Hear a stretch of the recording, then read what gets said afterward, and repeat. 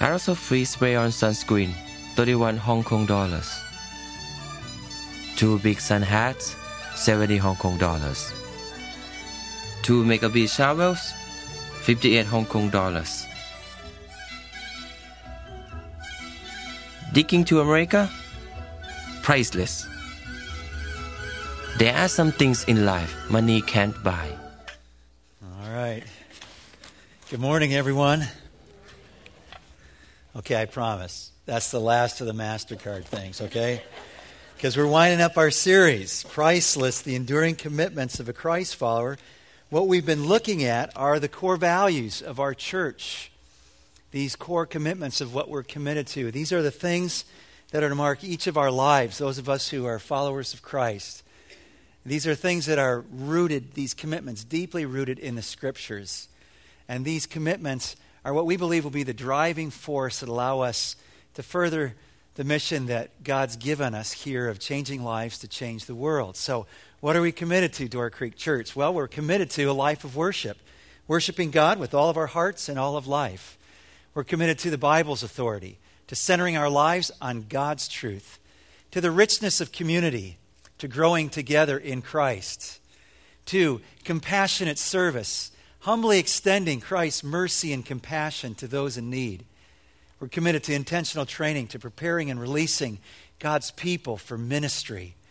We're committed to persistent prayer, to devoting ourselves continually to be people of prayer. And today, we're committing ourselves to joyful witness, sharing and living the good news. That's what followers of Christ do. Followers of Christ joyfully share and live out the good news. Jesus told a wonderful story a long time ago, 2,000 plus years ago, about this idea of sharing our faith. And he used the parable of the sower. And I was imagining if Jesus told the story today, it might sound something like this. It was early spring, and Farmer John got up on his John Deere tractor to go plant the back 40. As he started trekking through the field, some of the seed fell on this 4x4 trail that the kids had been running through the field all winter and spring.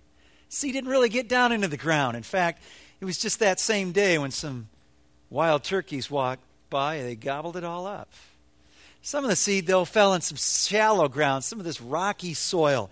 Kind of grew up pretty quick at first, but when the heat of summer came, it didn't really have firm roots, and in fact, it withered and died.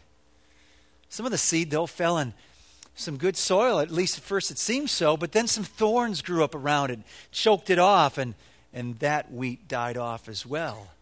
But then there was seed that fell into that good old Wisconsin, dark, rich soil, and it was rooted, and it was established, and it was a bumper crop kind of harvest. Increase was 100-fold. When Jesus told that story, his disciples were left kind of scratching their head. Great story, Jesus, but I don't really get it. What's it about? And so he told them, and he tells us what's it about in Luke's Gospel, chapter 8, verse 11 through 15. So take your Bibles, open up to the parable of the sower in Luke's account. The same parallel story is told in Matthew's Gospel, chapter 13. But we'll look at Luke 8, verse 11 through 15. And you'll find that on page 731. And Jesus, having told the story, not my version, but his, then comes to verse 11, and he says, this is the meaning of the parable. The seed is the word of God. Those along the path are the ones who hear, and then the devil comes and takes away the word from their hearts, so that they may not believe and be saved. Those on the rock are the ones who receive the word with joy when they hear it, but they have no root. They believe for a while, but in time of testing, they fall away. The seed that fell among the thorns stands for those who hear, but as they go on their way, they are choked by life's worries, riches, and pleasures, and they do not mature. But the seed on good soil stands for those with a noble and good heart, who hear the word, retain it, and by persevering, produce a crop. So as we get into this value of joyful witness and ask the question, why? Why is this? I mean, there's a lot of things the leadership of this church could have chosen. Why is this one of the 7? I think lessons from the back 40 may help us here. And the fundamental lesson here from the story of the sower is this, that when the Word of God gets implanted in the follower of Christ's heart, it reproduces. In Matthew's account, it says 30, 60, 100 times. That when the Word gets into a follower of Christ, it gives a harvest. It reproduces. Now think about the lesson of the farmer, the lesson of the seed, and the lesson of the soils here in this story. First, the lesson of the farmer. That Christ's followers are like farmers. Farmers, by definition, are people who plant things so that they can farm. You don't plant, there's nothing really to farm, is there? There's no harvest this fall if they haven't planted the seed over the acres of their property. We too, as Christ's followers, by definition, are people who plant seed. Or as he said to his early disciples, the fishermen, I'm going to make you fishers of men. You go out and catch men with the love of God. That's what the Great Commission's all about, to go and make disciples of all nations. That's what we do as Christ's followers. There's a lesson of the seed. And the lesson here is the seed doesn't always reproduce, does it? And there's two fundamental reasons in Jesus' story. The first is there's an enemy that doesn't want the Word of God to take root in a person's life. So they hear it, but they don't understand it, and then he snatches it away. You need to know that maybe the enemy knows something you don't know about the Word of God. The Word of God is powerful. The gospel is the power of God to save, to change our lives from the inside out. And so the enemy comes and snatches it away. That's why one of the commitments we have, if you're new here to Door Creek, checking out the claims of Christ, we want to be a place that's constantly explaining the Word of God. That's what the Alpha class is about tomorrow night when 30 people gather around dinner to study. What are the claims of Christ? That's where you should always feel free with your questions. Say, drop me an email. Call us on the phone. I don't get it. Because the danger is, if you hear it and don't understand it, it'll be snatched away. It's the lesson of the seed. Then there's the lesson of the soils. The lesson of the soils is really a lesson of our hearts. So it gives a paradigm for us to say, which soil best typifies my heart? Is it the hard heart, that footpath soil that's trodden down and the seed can't get into it? We hear it, but we don't understand it, and it's gone.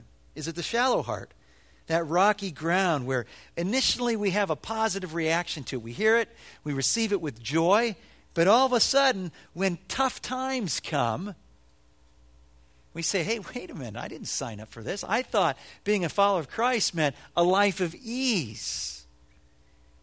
I didn't know it might be difficulty. So we chuck it. There's the distracted heart. That ground, that seed that grows up in the ground where the thorns come around it and choke it off. And what are the things that choke it off? Jesus says, it's the worries of this life. Yeah. It's the stuff right now that, you've been thinking about it since you got here. The worries of this life. We get distracted not just by the worries of this life. Jesus says we get distracted with riches. We get distracted with pleasure, our pleasure, looking for it. And these things don't allow the Word to take root and bear fruit in our life. But then there's the good heart. He calls it a noble heart.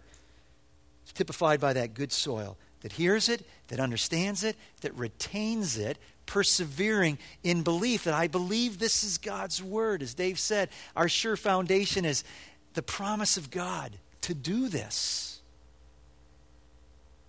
So, which soil best describes your heart? Jesus says the reason we ought to be committed to a joyful witness is because that's what happens when God's Word takes root in our hearts. It grows and it reproduces. Look at this verse in Colossians 1:6. All over the world, the gospel is bearing fruit right now, all over the world. And it's growing, this gospel is. Paul says, just as it has been doing among you since the day you heard it and understood God's grace in all of its truth. Now you add to this some other compelling reasons of why it is this ought to be a value at Door Creek Church, why it ought to be of value in your life as a follower of Christ. Consider the heart of God, the heart of our Father, who loved the world so much that he gave his one and only Son to die, that those who believe in him should not die but have eternal life. That's the essence of Jesus' teaching in John 3:16. Or in 2 Peter, Peter writes this about the Father's heart. He's patient with you, not wanting anyone to perish, but everyone to come to repentance. To come to this time of turning. That's what that word repentance means. This U-turn in life where you go, whoa, I've been going this way. That's what David was talking about. And I messed up my life, and I'm going to start following your way, God. Change me from the inside out. God is patient, not wanting any of us to perish. Consider the mission of Christ on this earth and the mission of his church. Jesus came to seek and to save those who are lost, and we are his presence now here on this earth. We're his hands and his feet. The scripture says we're his body, and we go out as his ambassadors, sharing and living the good news. And then there's the Bible's teaching about hell that needs to compel us to be joyful witnesses. Jesus said a lot of things about hell. And what he said about hell is frightening. We read this in John's Gospel, John 3. Whoever believes in the Son has eternal life, but whoever rejects the Son will not see life, for God's wrath remains on him. Jesus said in Matthew 13, this is how it will be at the end of the age. The angels will come and separate the wicked from the righteous and throw them in the fiery furnace where there will be weeping and gnashing of teeth. Or in Matthew 25, then they will go away to eternal punishment, but the righteous to eternal life. The teaching in Scripture is clear. What we do with Christ today matters for eternity. If we decide here in this life to say, God, I don't need you. I don't want you. I don't want to follow you. Then he's going to let us do that for eternity. Eternally separated from God. It's what the Bible talks about when it's describing hell. And so we have these compelling reasons, from the doctrine of hell to the mission of the church, to the heart of our Savior, to the heart of our Father, to the nature of the gospel itself, to reproduce, to help us understand this is why we're committed to being people who give a joyful witness, sharing and living the good news. So that begs the question, what is the good news? What is the good news that we're sharing? The answer is the gospel is the good news.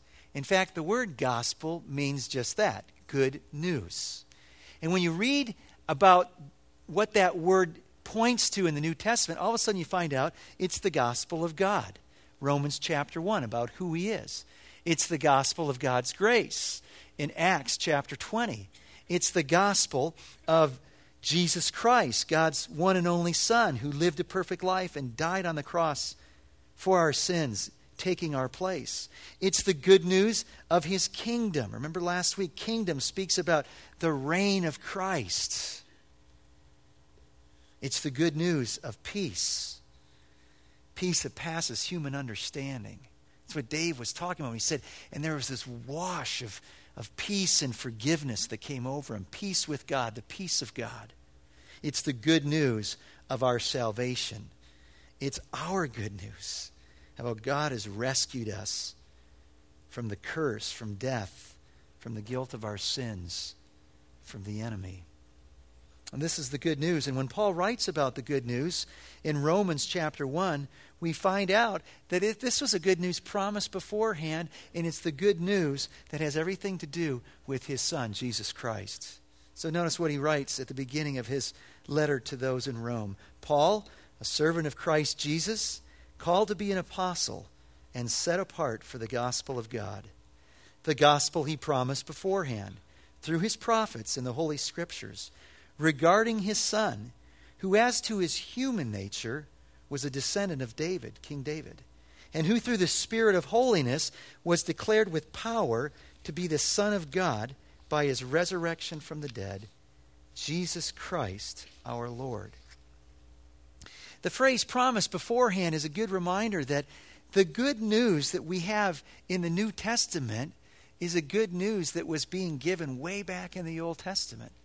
So remember when we were going through cover to cover, celebrating Christ from Genesis to Revelation, we said the good news was first introduced in Genesis 3:15 when God is giving this word of judgment to Adam and Eve, but in the midst of judgment there's a promise of grace. Eve, one of your male descendants, he is going to be bruised by this enemy, this serpent who's just deceived you into rebelling against me. He is going to be bruised by that serpent, by the devil himself, but he is going to crush the enemy's head.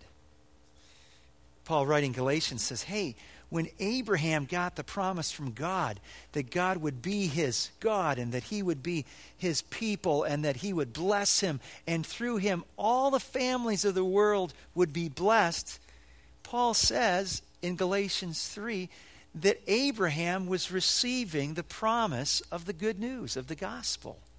It's promised beforehand. It's what Paul's alluding to in 1 Corinthians 15 when he gets the gospel down to just a soundbite, if you will. Look at the verse up on the screen. Now, brothers, I want to remind you of the gospel I preached to you, which you received and on which you have taken your stand. By this gospel you are saved, if you hold firmly to the word I preached to you. Otherwise you've believed in vain. For what I received, I passed on to you as of first importance. And now he gives us the essence of the gospel. That Christ died for our sins. Notice, according to the scriptures. That he was buried. That is, that he really died. And that he was raised on the third day. That is, that he's alive today. And again, according to the scriptures. So, the gospel is not God's plan B. Oh my word, what happened? Pilate and the religious leaders have got a hold of my son and they've impaled him on a cross. I got to think of something else here. No. This was his plan before time began. Promised beforehand. And this good news has everything to do with God's son. It's regarding his son. And there's two things that we note regarding Jesus. He was fully human. He was a descendant of King David. And he was divine. And his deity was shown through the resurrection. That's why the resurrection is important. That's why we celebrate Easter. And Paul says, if he was not raised, we're a bunch of fools. We have no basis for hope in anything. He's fully man, and he's fully God. And it concerns his death and his resurrection on the cross for your sins and mine. Here's what Peter wrote about Jesus' death. For Christ died for sins once for all. That's really important. Once for all of us and one time. We don't have to have repeated sacrifice anymore. The righteous, that's Christ. He died for the unrighteous. That's me. That's you. Why did he do it? To bring you and me to God. To the God who made us. To the God who loves us. To the God who desires a relationship with us. He was put to death in the body, but he was made alive. He was resurrected by the Spirit, by the Holy Spirit. And when you think about the gospel, I think one of the most helpful little pieces that I've come across is this thing called 2 Ways to Live. In fact, if you go on our website and you look on the top left hand of our homepage, you'll find a bunch of questions. And one of them is this question, wondering about God. You click on that link and it gives you what I'm going to go through real quickly with you, which I think is a great summary, encapsulation of what is this good news and what should we do in light of it. So it's called 2 Ways to Live. So let's look at the next screen. It starts off by this. God is a loving ruler of the world. He made the world and he made us rulers of the world under him. So there we are. We're the stick person, right? We're on this earth. God's the ruler over us, and we're supposed to be living under his rule and taking care of his world. And the question is that the way it is now? And the answer is no. We put an X through God's crown, his rule. We say, God, thanks a lot. I'd like to be God for not just a day. Our colleague, Randy Olson, he's set up this wonderful partnership with Schenck Elementary School. So this week, the principal of Schenck said, Randy, we'd like you to be principal for the day. So this week, Randy was principal for the day. And it was great. and he's glad he's not principal every day. And we say to God, you know what? I want to be God for the day. No, not just God for the day. I want to be God for the rest of my life. I want to call the shots. Okay? And so we reject his rule. We put the crown on our head. And the reality is we fail to rule ourselves or society or the world. I mean, I can't even balance my checkbook, folks. Who am I kidding in thinking I can play God of anything? But we do. And so the question is, what does God do? What does the King do, the creator of all of this universe, do to people in his kingdom who reject him, who are treasonous? And the answer is, he brings us under the judgment of death. He won't let us rebel forever. And there we are. We're laid out under his judgment. We deserve to die. And we would say, well, man, that sounds pretty harsh. God, don't you know who we are? I mean, we are far from perfect people. You should know that. You should grade on a curve. But listen, it's this fundamental understanding right here that in rejecting God, we deserve death, that it all hinges. Because if we don't understand that, we'll never understand why we need a Savior. This is the bad news that the Scripture is very clear about. You and I have messed up. And we're responsible before a holy God for our actions. So, it may sound severe, his justice, but it sets up God's mercy and grace. So here it is. Because of his love, God sent his Son into the world, the man Jesus Christ, who always lived under God's rule. Yet by dying in our place, he took our punishment and brought forgiveness. And so there Jesus is. He's lived a perfect life, the life that we were supposed to live, so that he might become the perfect sacrifice. And that's not all. Go ahead to the next screen. God raised Jesus to life after he was crucified on the cross. And he raised him up as the ruler of the world. That's why Jesus said, all authority has been given to me at the end of Matthew's gospel. He is now God's ruler, appointed over all things. He's ascended to the right hand of God. He's conquered death. He's conquered sin. He's given us new life. He's going to return as judge. And so where does that leave us? It leaves us with basically two ways to live. We're either going to continue to reject God, and if we do, we are going to stay under his wrath. We're going to stay under condemnation, condemned by God, facing death and judgment. Or we can choose God's new way, and that is to submit to Jesus as our ruler, to rely and trust on Jesus' death and resurrection for our sins. And the result is to find forgiveness and eternal life, a quality of life that begins and a quantity of life that lasts forever. And so what is the right response?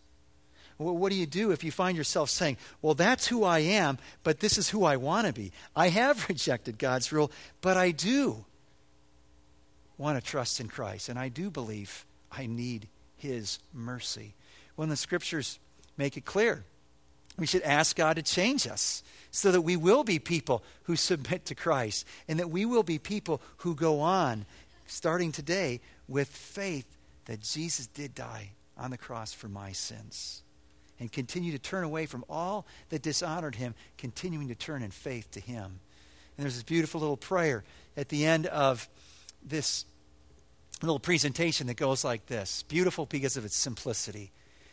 Dear God, I know that I'm not worthy to be accepted by you. I don't deserve your gift of eternal life. I'm guilty of rebelling against you and ignoring you. I need forgiveness. Thank you for sending your Son to die for me that I may be forgiven. Thank you that he rose from the dead to give me new life. Please forgive me and change me that I may live with Jesus as my ruler. Amen. This is the good news. We are ambassadors. We've been given this message.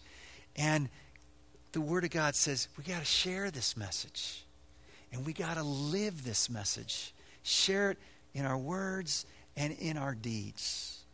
And when you think about joyfully sharing and living the good news, there isn't a better text that we can go to as we wrap it up than 1 Thessalonians 2:8. Paul says, we loved you guys so much that we were delighted to share with you not only the gospel of God, there's the word, but our own lives as well. There's living it out. Because you'd become so dear to us. Paul's love was so great for people that at one point in Romans he writes, man, I wish that I was cursed. I wish that I could die for you so that you would know what it means to have your sins forgiven and have a relationship with God through Christ. Great love. And that great love spurred on this great joy. This joy that made him excited and happy to share because he'd experienced it. And he was excited to see how they would be changed by this gospel. He shared the gospel about our sins forgiven through Christ, and he shared his own life as well. There's a guy named Leroy Imes who said this: life without sharing your faith is like Coke without fizz. It's just flat. And you know what? Some of us, we're bored right now. We're bored in our Christian experience in following Christ. And I guarantee you, there is nothing like going out this week and being a joyful witness that'll add a whole lot of fizz to your life. It's scary stuff and exciting stuff. And there's nothing that will jazz you more in this year than God using you in somebody else's life and seeing the lights turn on in their minds and hearts and watching their life transform from the inside out. I'm convinced when you consider these 7 values that this one has the most ability, because they're all kind of connected. This one has the most ability to just have these other ones just continually kind of explode in our lives. Because when we're sharing our faith, it is worshiping God in all of life. When we're sharing our faith, it is centering our lives on the Word of God because we're sharing it and we're living it. When we're sharing our faith and people come to faith in Christ, we want them to experience the love of His family, the richness of community. And when we're sharing our faith, we realize, man, I don't have all the answers. I need more training. We're pursuing intentional training. And they come to faith and they're a new babe in Christ. And we're going, you need to grow. You need training. We share our faith. We often understand it's because we've extended mercy and compassion to someone in a really difficult time. When we're sharing our faith, we're down on our knees saying, God, help me. Because I can't find the switch to change this person's heart. You're going to have to do it. That's what Paul was talking about in 1 Corinthians 3, verse 6, when he said, look, I planted. Apollos, this other leader in the church, he watered the seed, but it's God who makes it grow. Here are my concerns, though, for myself and for us as a church, that we wouldn't miss the obvious. The obvious is, how can we share our faith with people far from God if we don't have relationships with them? And that's why I'm so excited about Walk Across the Room, is God has put people in our life. And as we step out, taking little steps, watching God transform people's lives, this is going to be exciting. But let's not miss the obvious. Can't happen if we don't have those relationships. Let's not throw out the doctrine of hell. What I mean is, we can believe it in our heads intellectually, but it doesn't grip our heart. Let's never lose a passion for people who are lost without Christ.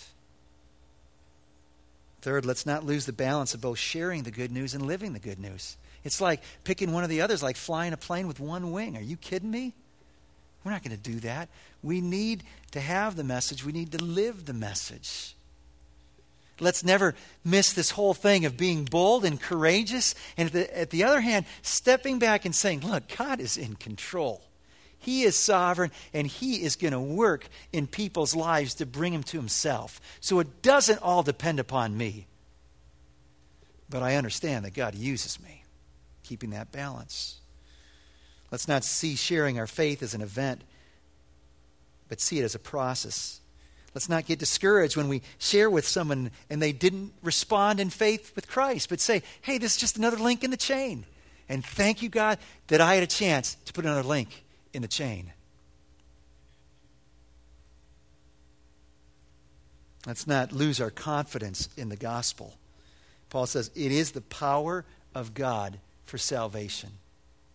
So let's not lose our nerve that this word, as it's heard, brings faith. That's how God works. people hear the Word of God, the Spirit takes that Word and impresses it in our hearts, and He makes it grow. It's the Word, the Spirit working through the Word. Let's not ever miss that and lose our nerve, our confidence in the gospel's power. As I think about the future, I'm really concerned that we don't grow this church through a church version of musical chairs. So Door Creek keeps growing because people come from other churches. But Door Creek keeps growing because there's new family members and friends and work associates who heard it in our lives and heard it from our mouths and are coming to faith in Christ, and we're growing from conversion growth, not just transfer. And finally, let's never lose the joy of sharing Christ with those who don't know Him. I guess when I think of that, I think of a story I read this week about a little 9-year-old named Austin. Austin Blessed was going in for a tonsillectomy, and his mother writes up the story. Tina writes up the story in today's Christian magazine. She said they went in and they got all prepped for surgery, and then they met the anesthesiologist. He's a cool guy. He had this surgical cap on. It was all full of these colorful frogs. Clicked with Austin and told him what was going to happen. And as he's walking down the hall, Austin says, "Hey, Doc, wait. I want to ask you a question." He says, "Yeah, what is it, little guy?" He says, "Do you go to church?" She says, "No, I don't. But, maybe I should consider that." He walks a few steps later. He says, "Are you saved?" And he said, kind of nervously, No, I'm not. But maybe I should think about that. And little Austin said, "Well, you should, because Jesus is really great." Well, anyways, she writes that he's wheeled off into surgery. Doctor walks away. The surgery's over, and in walks this doctor. He says, "Ms. Blessed, I don't usually come back and talk to the patients, but I just have to tell you a story about your son." Now she's getting nervous. Okay, what did he do? He said, when we were getting him just ready to start the surgery, I put the mask over his mouth, and all of a sudden he's pointing his mask like he wants to say something. So I take it off, and he says, "Hey, wait a minute, we got to pray." So little Austin prays. He says, "Dear Jesus, I pray that the doctors and the nurses will have a great day. And dear God, I pray for the doctor with the frog hat that he'll go to church and he'll find Jesus. Amen." And this doctor says, what blew me away is in his prayer, he didn't pray at all for himself or for his surgery. He prayed for me. And I just want to tell you, you got a special little guy there. So Tina's going, "Well, that's a cool story."